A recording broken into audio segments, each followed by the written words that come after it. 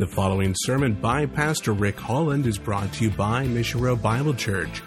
For more information, visit missionroadbiblechurch.com. Turn to John chapter 14.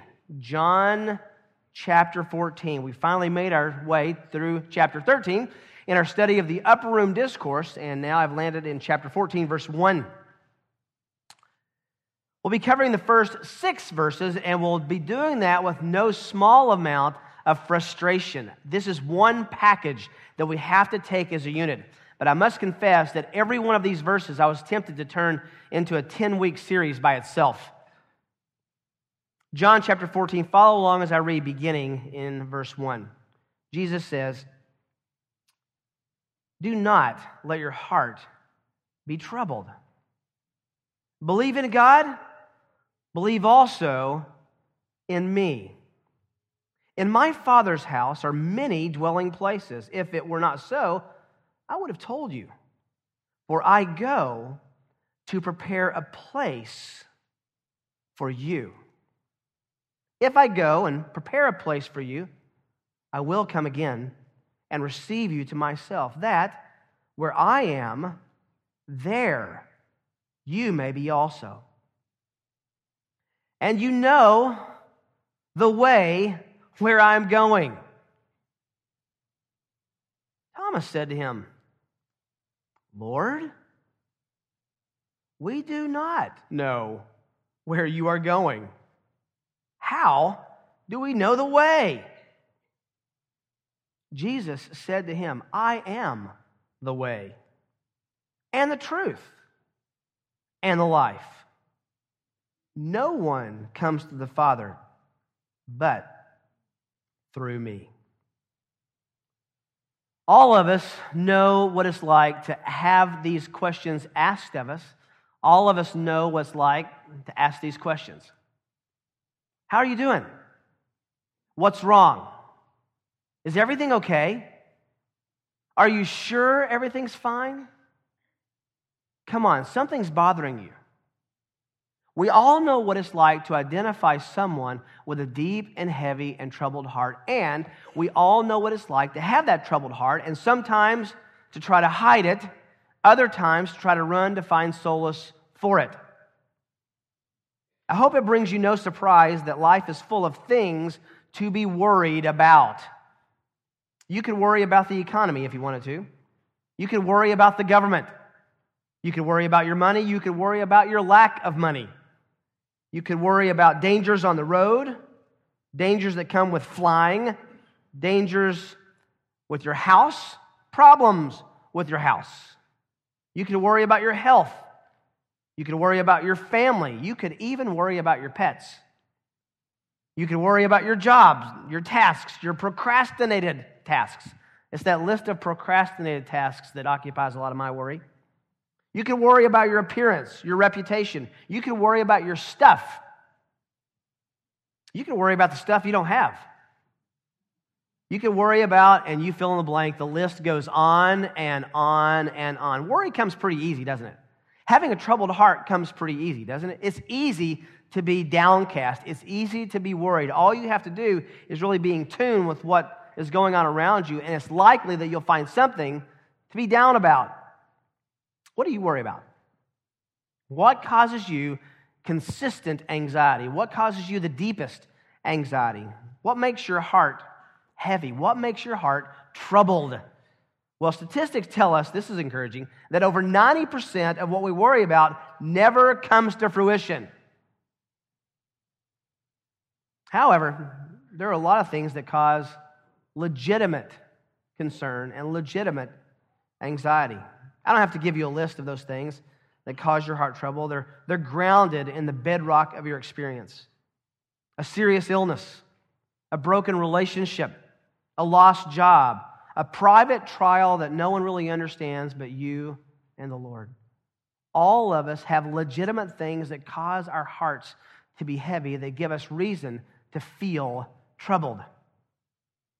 Don Carson says that all we have to do is live long enough and we'll experience a deeply troubled heart. And I think he's right. As we start this 14th chapter of John, we find Jesus with his 11 faithful disciples. Remember, Judas has just left the building. Judas has announced that he's going to go out. Jesus has identified what he's going to do, and he says, what you do quickly. Judas has been sent on a path, sent on a task, actually by the Lord himself, to leave the room and quickly go about the business of betraying him. Every time I think about that, I just think of the drama that's here and how Jesus is in such control of the conversation. Because you would expect that after Jesus identifies Judas identifies Judas as the betrayer, wouldn't you expect that burly Peter, would have stood up and taken Judas out? But before he can even get into that, he says, oh, and by the way, Peter, you're going to deny me 3 times tonight. We open up verse 1 of chapter 14. Do not let your heart be troubled. The obvious inference from that is that the disciples' hearts were troubled. They've had quite a night so far, and the worst of it is still ahead. Think about it. They've been arguing over and over on the way to the room and in the room and around the table, and while Jesus is actually washing their feet, they're arguing over who's the best, who's the greatest, who's going to sit where when he establishes his kingdom on the Temple Mount. Later on, Jesus is going to be arrested, tried, beaten, and crucified. Most of the disciples watching or noticing that from a distance. We find Peter actually trailing this whole caravan, noticing what's going on with the Lord. They're about to run for their lives, and as Zechariah says, they will be scattered when the shepherd is struck. Jesus knew exactly what was ahead of not just him. We've seen that over and over in chapter 13. He knows of the suffering. He knows of the beating. He knows of the betrayal. He knows of the cross. He knows of the resurrection. He knows of all of it. And his concern is nowhere placed on that. But his concern is given to these men. Why? Verse 1 says, because they're troubled. He understands that they're problematically conflicted. So in this passage before us, Jesus begins to do what you would expect the great shepherd to do, which is what? Shepherd. To help, to know, to care, to emote, to feel, to console. And as he does this, we can eavesdrop on Jesus and the disciples and receive the same comforts, the same encouragements that he provided for them in their troubled experience and apply them to our own. Remember, this whole context, John 13 through John 17, is Jesus teaching his disciples how to live life with him, without him. How do you live life with an invisible Savior? He knows he's about to leave them on their own. And this upper room discourse is devoted to teach them how to live life with an invisible Savior. Let me remind you again, because it's so overwhelming to me. John says if everything that were written about Jesus could be written, the books would fill the whole world. He doesn't say it would fill all the books in the world. He says you would write those books, and those books would fill the whole world. Yet he only writes 21 chapters, and of those 21 chapters, 5 of them are spent on one conversation, this one. And I think that's because Jesus wanted canonized, he wanted inscripturated the instruction he gave the disciples on how to live life by faith. How do you live in a life that's not tangible? How do you live a life in, as Hebrews says, with the conviction of things you can't see? All of that is given in the context of a troubled heart. How do we understand this? Well, let's look at this troubled heart. First of all, in verse 1, if you want a little outline, the first thing we're going to look at is a troubled heart is comforted by faith in Christ. A troubled heart is comforted by faith in Christ. Do not let your heart be troubled. Believe in God, believe also in me. Beginning here in verse 1, Jesus provides a specific remedy for an old disease. What's the old disease? Worry, anxiety, a troubled heart. What's the remedy? Faith. Very simply, the disease is a troubled heart.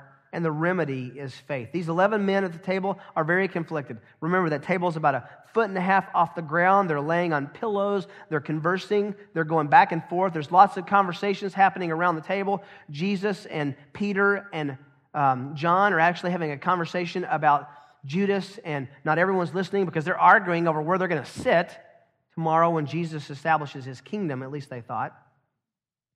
They're confused, they're scared, they're conflicted, they're disillusioned, they're disheartened. It says, don't let your heart be troubled. It's parasto. It means disturbed, unsettled, confused. It was used, remember when the angel came and stirred up the water?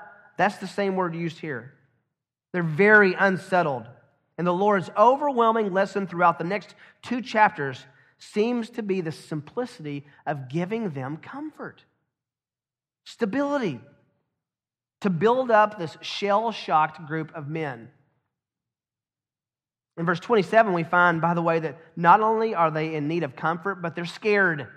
They're very afraid. Look at verse 27.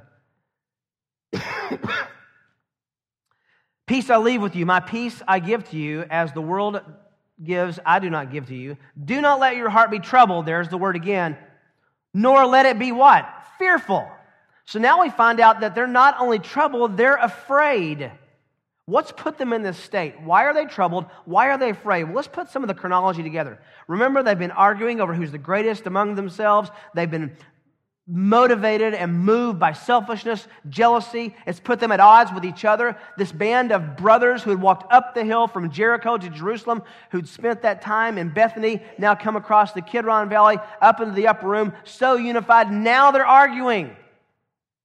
It seems as if everything is falling apart. Jesus came in on palm branches into Jerusalem. In Palm Sunday, everyone was bowing the knee. Hosanna, you're the king. And they felt pretty good. They started saying, hey, where am I going to sit? Because this is good. I mean, think of what they thought. Jesus can heal people. Jesus can feed people. Jesus can invent food. Jesus can walk on water. Pretty good king to have. And if that was the celebrity, wouldn't you like to be walking around Jerusalem? I, Jesus, yeah, we're there. Midweek, though, everything turns. The conspiracy reaches an apex. The Pharisees and the scribes, the Sadducees, conspired against him along with the chief priests and the high priest himself. They conspire against Jesus. Now the whole city turns, and now they're against him, and they have this final meal, and they're looking at each other saying, what have we gotten ourselves into? Not only that, back in chapter 13, verse 21, they had seen their master was, quote, troubled in spirit. They just heard that one of them was going to betray Jesus. They were puzzled by the hasty departure of Judas. They were confused and frightened by Jesus' announcement that he would only be with them a little while longer. Can it get any worse? They were bewildered by the little footnote, the writer of the announcement that Jesus is leaving when he says, and you can't come either. I'm leaving, I'm going to leave you, and you can't come.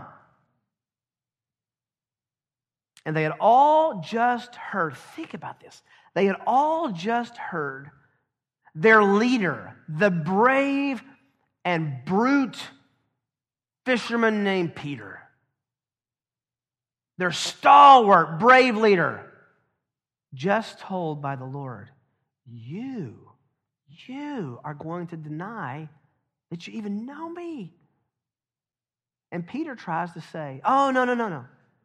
I will lay down my life for you. And Jesus says, actually, you will, but not now. There's no chapter division there shouldn't be, between 13 and 14. Right after this discussion with Peter, he says, don't let your heart be troubled. Why? Because their hearts were troubled. I mean, their best and bravest just got faced by Jesus. I mean, if they think of this, if the bravest one, Peter, they know he's going to fall away, what does that say about their own confidence in their own hearts? So in light of what the Lord knows, namely that their hearts are troubled, Jesus gives them and us specific grounds for encouragement. This is overwhelming. I wish we could just spend the rest of the time overviewing this chapter. The ways Jesus provides comfort for their troubled hearts is amazing. In verses 2 and 3, he says, you'll have the sure hope of heaven. No matter what happens here, I'm going and I'm going to find a place for you. I'm going to prepare a place for you. You have the sure way to heaven in verses 4 through 11. I'm going to make sure you know the way to heaven. Thirdly, you have the surety of Christ's continuing work after his departure. Verses 12 and 14 say, I'm not going to leave you. I'm going to take care of you. Fourthly, the sure promise of the presence of the Holy Spirit in Christ's absence in verses 15 to 17. Fifthly, the sure promise of Christ that he will not leave his people forever, but he will come back again and get them, verses 18 to 24. Sixth, the assurance that the Spirit would teach them and give them an understanding when he left them alone. They would figure all of this out that they didn't understand. And last, the sure promise that Jesus will leave his peace with them in his absence, verse 27. Jesus says, I know you're troubled, but the remedy for that is to have faith. Back to verse 1. Don't miss the remedy. Jesus begins with it at the end of verse 1. Your heart's troubled? Tell you what, believe in God, believe also in me. What's the answer? Believe. What is belief? Faith. Now, we're not too far removed from the disciples, are we? Are we so different than they are? I mean, do you get anxious when it seems like others are advancing and you're getting left behind? When others are occupying a more prominent place than you, do you feel the temptation to step it up, to be counted as they are? Do you struggle with your faith in God? Can we have an honest moment? Do you ever lay in bed at night or wake up in the morning or drive your car or walk around and think, I'm pretty sure I'm right? You ever struggle with your faith in the gospel when other religious people say, no, that's not the only way to heaven? Do you have a pause in your conscience to say, well, I'm pretty sure I have confidence that this is right? Do you doubt the presence of the Holy Spirit with you? Do you have trouble when you can't see, taste, smell, touch, feel, or hear him? How about this? Do you get fearful about death? Does death seem more like an end to something than the beginning of something? If you can answer yes to any or most of those questions, you are like the disciples. It's exactly where they were. I love J.C. Ryle's words. He says, even the best of Christians have many bitter cups to drink between grace, their salvation, and glory, which is heaven. All of us have bitter cups to drink of trials and debilitating moments where our faith is weak. So what do we do? How do you fix that? What does Jesus tell the disciples to do? It's right here in the verse. Believe, believe, believe. Believe in God, also believe in me. Isaiah 26:3, the steadfastness of mind you will keep in perfect peace because he trusts in you. In other words, those who are exercising faith have peace. Those who are living by sight will never have peace. Have you read the newspapers? Is there any way to have peace in our experience? There's no way. How do you increase your faith in God and your faith in Christ? It's the right question. If we're going to do what Jesus asks us to do, to believe, to exercise faith, how do you do that? You read God's word and you take it as true. It's very simple. You read God's word and you take it as true, as truth. You know what God has said in his word, which means we read it, and we believe what God has said in his word, which means we take something away from our reading. Now you may be saying, Rick, is this the Read Your Bible More sermon? Yes, it is. And there'll be a lot more of them. You have to exercise faith. The exercising of faith is only fed by belief, and belief is only accomplished when we're reading God's word, so there's something in our faith to attach to. Don't underestimate the power of God's written revelation on a troubled heart. Read the history of the church. All the great men and women of history all found their troubled hearts solved in exercising faith by simply reading and believing and trusting in what God said in his book, the Word of God, the Bible. Second, a troubled heart is resolved by the hope of Christ. A troubled heart is resolved by the hope of Christ. Verse 2, in my Father's house there are many dwelling places. Please, please, please. If your Bible says mansions, smile and put in the margin dwelling places or rooms. I love the old King James, but not mansions. There's another word for big houses. This isn't it. This is like a room that you would stay in overnight. If it were not so, I would have told you. Why? For I go to prepare a place for you. If I go and prepare a place for you, I will come again and receive you. I love this. Not to heaven, receive you to myself. That where I am, there you may be also. Jesus is talking about heaven. He refers to it as his Father's house.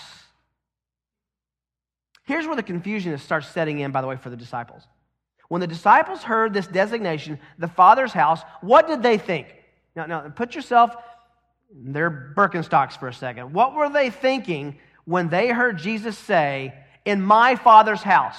Their obvious reference, their obvious thought would have gravitated downhill 800 yards to the temple. That was his Father's house, wasn't it? He referred to the temple as his Father's house. In my Father's house, there are many rooms. There are many dwelling places. Apartments for the priests, merchants, workers in the temple were in a stack 3 stories high on the southern end of the Temple Mount. When Jesus says, I'm going to my Father's house and get a room ready for you, they thought Jesus is going to go down the 800 yards to the Temple Mount and find where we're going to live when he's king. They were thinking exactly temporally. This wasn't what the King James says, mansions. It just means rooms, a place to stay. Now, we know that Jesus wasn't talking about the Temple Mount. Jesus was actually talking about heaven. How do we know that? Well, don't miss what he says in verse 6. We'll come back to that he's talking about coming to the Father's presence. This is really interesting, by the way, as a footnote. Don't miss Jesus' stated familiarity with the abode of heaven. Look at that little phrase. He says, if it were not so, I would have told you. Who can say that? Who can say, if heaven wasn't like I'm telling you, I would have told you.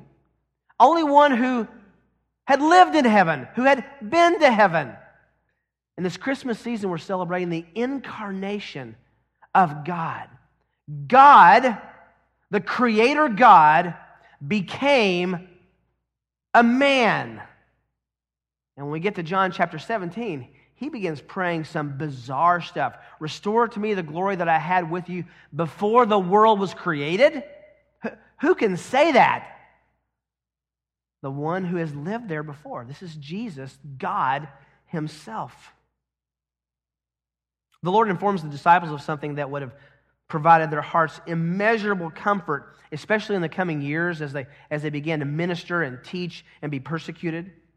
He was going to get their rooms ready in heaven. He was personally going to get their room ready for when they died and came home. This is another expression. Jesus didn't say, I'm going to go get a servant to wash your feet. He girded himself as a slave and washed their feet. Now he's going to be the maid. Listen, I'm going to go away. And I'm going to get your room in heaven, your room, the place you're going to live. I'm going to personally get it ready. I'll make sure there's something to eat. I'll make sure there's a bed there. I'll make sure that the comforts that you desire when you go home are there. He calls heaven his Father's house. They thought the temple, he's talking about heaven. In other words, heaven is, I love this, home. This is Dad's house. This is Abba's house. This is my Father's home. It's the home of Jesus and it's the home of Christians. Remember, these 3 men were especially sensitive to the concept of home. They have been on the go with this teacher, this rabbi, for 3 years. They didn't know where they were going to sleep every night. So when Jesus says, home, my Father's house, my Father's home. There had to be this deep sense of almost a spiritual deep breath and sigh. Finally, rest, home. Hebrews 4 calls heaven eternal what? Rest. 3 years, their hearts long for stability, comfort of home, love of home, the loved ones at home, the welcome of home. But believers, like them, are aliens on this planet, just passing through. But in the life to come, we will be at home. It's the Father's house. It's a welcome place with a welcome room, with a special comfort from the Savior. But the most impressive attribute of heaven is given here in verse 3. Look at that. He says, if I go there, and you would expect him to say, it's going to have these streets of gold and doorknobs of silver and all this manna you can eat. There'll be no death in heaven. I wish there would be salmon there, but it's hard to me to justify salmon because you have to kill the fish. Anyway, there'll be great things to eat. So he's explaining this to him. You'd expect him to say, this is what it's going to be like. You know what he says? I'm going to bring you there, here's the catch, where I am. Okay, put your spiritual seatbelt on for a second. If heaven isn't attractive to you, it's because you're thinking about what heaven is, what heaven provides, and what you will miss on the earth when you go to heaven. What makes heaven attractive is where Jesus is. It's where I am. Where I am, I'm going to bring you there where I am. Heaven is a place of fellowship with the living, resurrected Savior who will meet us there, bring us there personally. It says here, it's remarkable, I'm going to come and get you. I will receive you to myself. Jesus, get this, when we close our eyes and our heart beats its last, He doesn't send an angel. He doesn't send a light. Jesus Christ comes to take the hand of the believer and escort them to their room. I love the promise of Jesus being the personal escort to heaven. You know, the way believers think about death and heaven must disappoint the Lord. It's something we avoid. It's something we don't want to think about. I've told you before, everybody wants to go to heaven, but nobody wants to die. That seems like a problem. Yet, Psalm 116, listen, Psalm 116, precious, verse 15, precious in the sight of the Lord is the death of his godly ones. Huh? It's our death is precious to Christ. Let me freak you out a little bit, can I? In John chapter 17, you can turn over there if you want to, verse 24. Okay, hold on. Jesus prayed for your death if you know Christ. Verse 24, Father, this is the high priestly prayer, Father, I desire that they also, whom you have given me, be with me where I am. That's heaven. He's speaking in the future. So that they may see my glory which you have given me, for you loved me before the foundation of the world.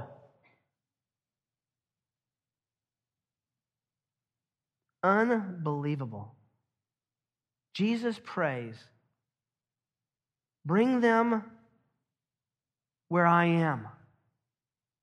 Are you okay with the fact that Jesus has asked the Father for you to be with him? And the way that happens is most likely going to be to die. I believe that the rapture will come. I hope it comes today. But more people have died than will be raptured who know the Lord. Are you okay with the fact that Jesus tells the Father, oh, I can't wait till you take them out of this world and bring them to me and behold my glory? You're standing in the corner. But that would mean that I would die. Jesus said, that's right. I'm not really comfortable with that. You will be. I'm a little afraid about that. Don't worry about it. My heart's troubled about it. This is comfort. That's his point. I desire that they be with me where I am. Philippians 1:21, I love Paul. Paul's so wonderfully schizophrenic in this passage. Philippians 1, you can just listen, verse 21 to 25. For to me, to live is Christ, to die is gain. That doesn't make any sense. To live is Christ, to die is gain. Well, first of all, the verbs don't make sense. You expect him to say to love Christ, to serve Christ. No. For to me, to live simply is Christ. And dying, that's gain. Why is it gain? Because faith turns to sight. But if I'm to live on the flesh, and then he has this argument with himself and records it for us. You can hear him scratching his head. But you know what? If I live on in the flesh, this will mean fruitful labor for me. But I don't know what to choose. I'm hard-pressed from both directions because I have the desire to depart and be with Christ. For that's very much better. The Greek is just ridiculous here. It's very much betterest. It's the best possible. You can't even explain how good it is. It's comparative and superlative. Yet to remain on in the flesh is more necessary for your sake. Convinced of this, I know that I will continue for your progress and joy in the faith. He actually says, oh man, it would be great to stay a minister for Christ, but I would rather leave. I would rather put my head on that block, have it severed, and be with Jesus. I am so hard-pressed. I don't know which one to choose. Do I want to be faithful here or go to my heavenly reward? And he says, I would rather go to my heavenly reward, but I guess for Christ's sake and yours, I'll stay and do ministry. I mean, have you ever had such a conversation in your heart? Boy, want to die today. Oh, I'd love to see Jesus today, but I guess I need to stay and serve my family and serve the people around me. We're afraid to do that because what if we did that and God said, great, come home. Whoa. No. It all comes from Jesus who says, where I am, there will you be also. Randy Alcorn, very good friend of mine, amazing book he's written on heaven called Heaven. He says, earth is an in-between world touched by both heaven and hell. Earth leads directly into heaven or directly into hell, affording a choice between the two. Then this is a life-changing sentence for me. The best of life on earth is a glimpse of heaven. The worst of life on earth is a glimpse of hell. For Christians, listen to this. He says, for Christians, this present life is the closest they will come to hell. And for unbelievers, this present life is the closest they will come to heaven. The question we ask is, do we want to be where Christ is? Is that comforting? The only reason that's comforting is if we know Jesus enough that he's attractive and we want to be with him. Third, a troubled heart is motivated by the pursuit of Christ. A troubled heart is motivated by pursuing Christ. This is, if you don't think there's humor in the Bible, watch this next passage. Jesus baits them so perfectly and so beautifully. He says, I'm going to prepare a place. I'm going to come where I am. You'll be with me. And they're all thinking down the Temple Mount. And then he says, and you know the way where I'm going. You know the way where I'm going. Now, they were thinking, is he going to take King David Street down, take a left, go? Is he going to go around because to avoid the Jewish persecution? Which way is he going to go? We want to know which way he's going to go. And Jesus says, you know the way where I'm going. And it gets really quiet. You would expect Peter to say something, but is Peter really going to say anything right now after having just been told in front of the rest of the disciples, you're going to deny him 3 times? He doesn't speak up. Then Thomas. We usually call Thomas Doubting Thomas. And we give him a hard time. Thomas is a very bold and brave guy here. He's the one who speaks up. He's the hero. Not vocal Peter, but Thomas. We know why Peter would have been quiet here. And Thomas kind of says, Lord, actually, I don't know how to tell you this, but we do not know where you're going. How do we know the way? Are you going to go to the apartments on the south end of the steps? Are you going to go to the Temple Mount where we had the argument yesterday? Are you going to go into the Holy of Holies? And are you going to, where are you going? And if you've been to Israel, the Temple Mount will be an easy place not to meet up with someone. It's big. They want to know exactly, where are you going, Lord? Where are you going? Thomas says, you just said we know where you're going, and I don't know how to tell you this, Jesus, but we don't. How are you going to get to the Temple Mount? But I love the fact that Thomas is motivated to be where Jesus is. He doesn't want to miss out. He wants to make sure he knows where Jesus is, where he is now and forever, and that's where he wants to be. Don't relegate Thomas to doubting Thomas. This is lover of Jesus, Thomas. You're going to go somewhere? I want to know how you're going to. You say we know where we're going. I got to confess, Lord, we don't know where you're going. How do we get to where you're going? Which leads us, number 4, to a troubled heart is dissolved by the place or the abode of Christ. Thomas says, Jesus says, you know where I'm going. Thomas says, actually, we don't. And I think Thomas and the disciples were expecting Jesus to say, okay, I want you to go out, down the stairs from the upper room. I want you to go down around the gate, come in from the side, and I'll meet you there, and then we'll go up the steps. And this verse that everyone knows, in context, is the most amazing verse. In fact, I think it's probably in the top 2 or 3 most important verses in the whole Bible. Jesus said to him, I am the road. I'm the way.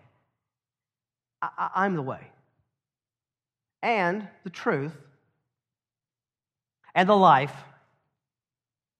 And no one comes, he doesn't say the Father's house. Now we're talking about the presence of God. No one comes to the Father but through me.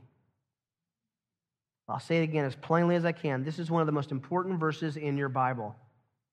In the context, the disciples are expecting to find out which route to take down the Temple Mount, 800 yards away downhill. They're expecting directions. But Jesus turns their understanding from the temple a half mile away to heaven, which is impossible to walk to. I'm the way. Which way am I going? I'm the way. Which way do you need to go? I am the way. How do you get there? I am the path. I'm the road. I'm the way.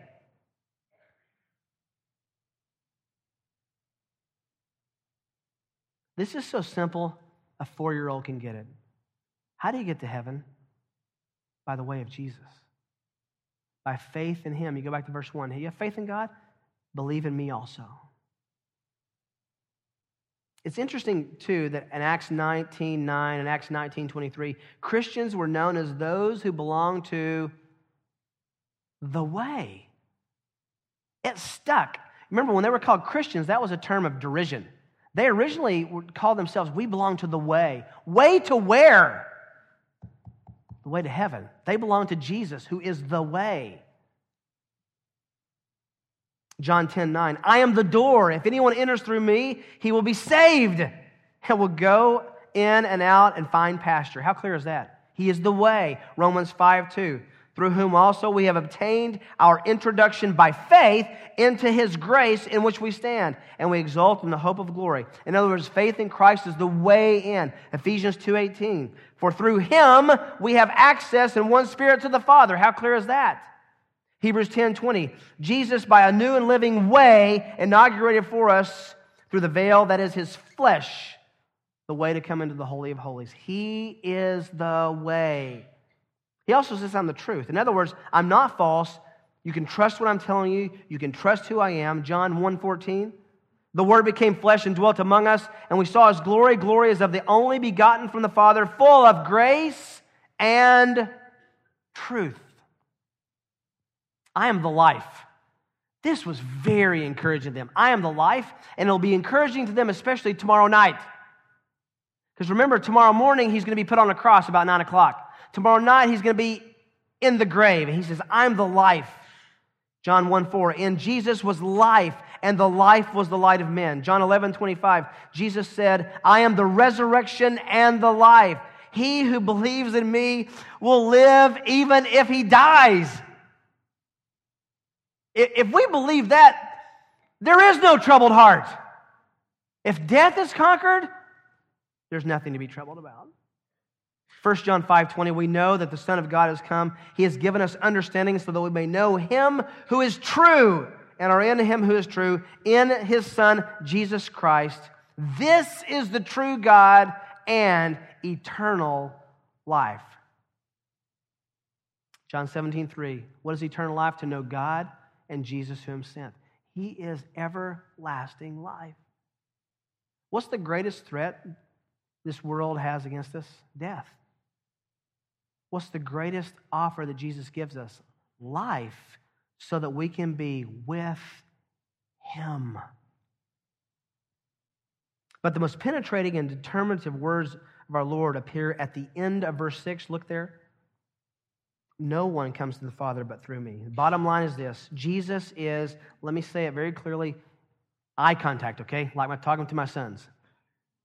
Very clearly, there is no other way to go to heaven. None except Jesus. He is the only way. He says very specifically, exclusively, there is no way to the Father except by the way of Jesus. No other way. No matter how well-intended, no matter how good the deeds, no matter how devout the religion, He is the only way. You know why? There is no other religion by which God saves humanity by the gift of perfect righteousness in the human, divine, mysterious incarnation of one who can identify with us and with God and be a substitute for our sin alone and give us the righteousness that He Himself has in Himself. No other true religion. There's no other religion. Only one. You say, well, that sounds exclusivistic. So did Jesus. No one is clever enough to get to heaven. No one is wise enough to get to heaven. No one is kind enough to get to heaven. No one is good enough to get to heaven. Let me make it as simple as possible. You know how you go to heaven? You have to be perfect. You have to be perfect. No one can go to heaven unless you're perfect. Anybody qualify? Anybody in history qualify? Only one man. We don't go to heaven by our own perfection. Romans talks about this big theological word, imputation, which means you transfer from one account to the other. Jesus imputes His perfection to my account. You say, wait a minute, my account's full of sin. He takes my sin and puts it on Him at the cross. Never forget driving with one of my sons a few years ago talking about this, and he said, Dad, that's not fair for Jesus. Aren't you glad our God is not fair?